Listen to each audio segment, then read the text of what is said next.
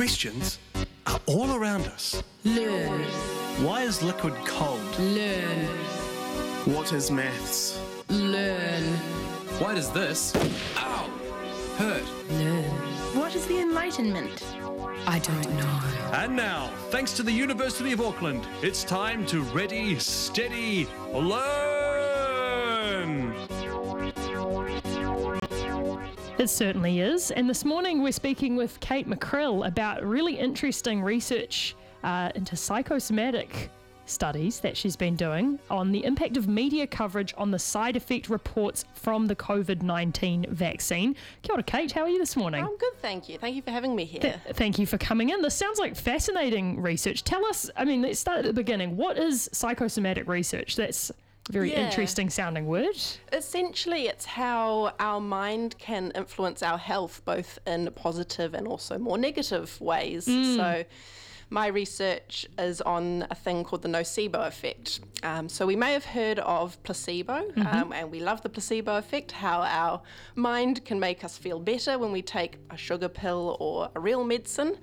Essentially, the nocebo effect is the evil twin. So it's how our expectations when we think a medicine's going to have side effects or it's not going to work as well actually produces that effect. Not because of the actual ingredients of the drug, but our expectations.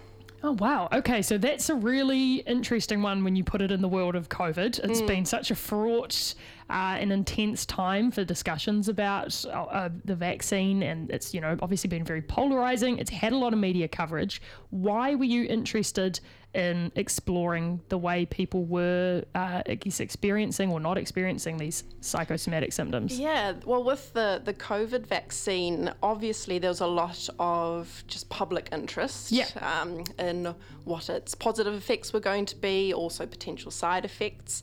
This gets also picked up in the media discussion, in particular of the rare side effects from the vaccine. Yeah. So what ones are we talking about there? Yeah, so the ones that came up in New Zealand with the Pfizer vaccine that we had in particular was the side effect of myocarditis. So that's inflammation of the heart muscle.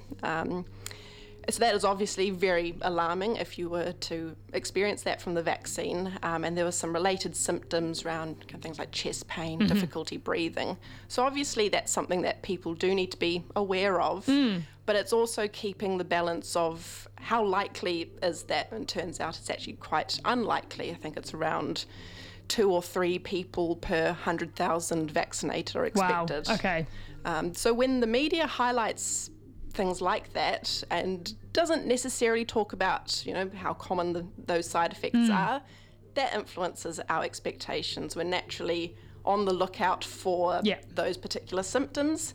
And so in my research, I've done some studies on the media previously, but kind of when the media kind of discussed these side effects, I immediately went, oh, that might cause a problem in terms of people's side effect reporting and kind of unnecessarily increasing people's worry about the vaccine. I was going to say, it's interesting because I think probably you ask anybody about if they know about, potential side effect, and probably a lot of people would have said that I can not pronounce it properly, myocarditis. Yes. Yeah, there we go. But actually, as you say, it's a very, very, very tiny likelihood. But what did you find through your research about how, I guess, these discussions in the media actually, did they have an influence on the way people were reporting these potential nocebo side effects? Yeah, they did. So even though myocarditis is a really rare side effect, we saw that in the months directly after the media coverage, which highlighted the symptom, there was such a large increase in people's reporting actually of myocarditis. So, like I said, it's about 2 or 3 people we expect. I think at its peak after the media coverage, this was at 17 people per 100,000. And the difficulty with this is we're not sure whether it's actually diagnosed myocarditis, because you need to go to your GP and then get, cardiac investigations. Yeah. It's potentially part of it is people's kind of worry, anxiety, Yeah. focus on their body, Yeah. noticing those particular symptoms that were highlighted, things like chest discomfort, difficulty breathing, which is actually surprisingly common in our everyday life anyway.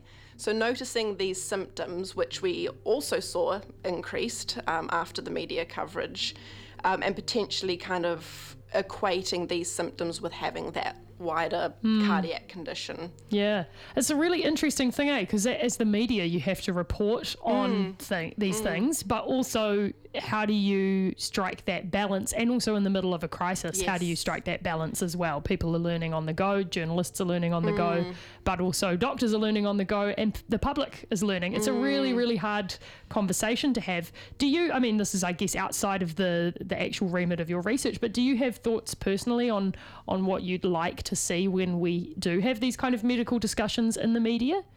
Absolutely. I think it's such a difficult conversation, and like you said, it's all very new for everyone, especially with the rollout of the COVID vaccine.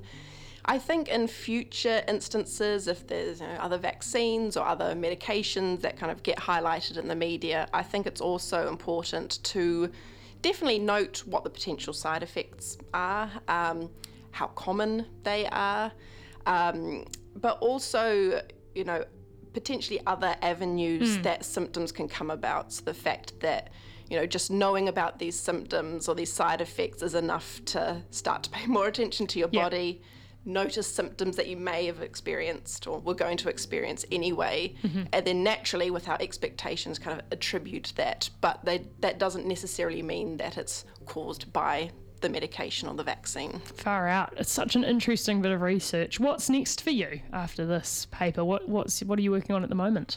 I would love kind of the area that I'm kind of looking at the moment is around kind of media reporting in these instances. So kind of carrying on that research of looking at, getting media companies, industries on board to kind of hash out ways that we can talk about medicines a bit better to the public. Yeah. Really kind of provide the necessary information, but not to get too sensationalist, which is, the media loves a story. So kind of in some instances tailoring that so they still get, their story, but it's nice and balanced. We're not unnecessarily influencing people's anxiety and potentially kind of causing these nocebo effects. Totally. Oh, thank you so much for your time to talk to us about your interesting research. I believe the article's up on Science Direct if people wanted to go and read about it. Thank you, Kate McCrill, for coming in and chatting with us today, and best of luck with your next research. Great. Thank you very much. That was Ready, Steady, Learn! Thanks to the University of Auckland, the best university.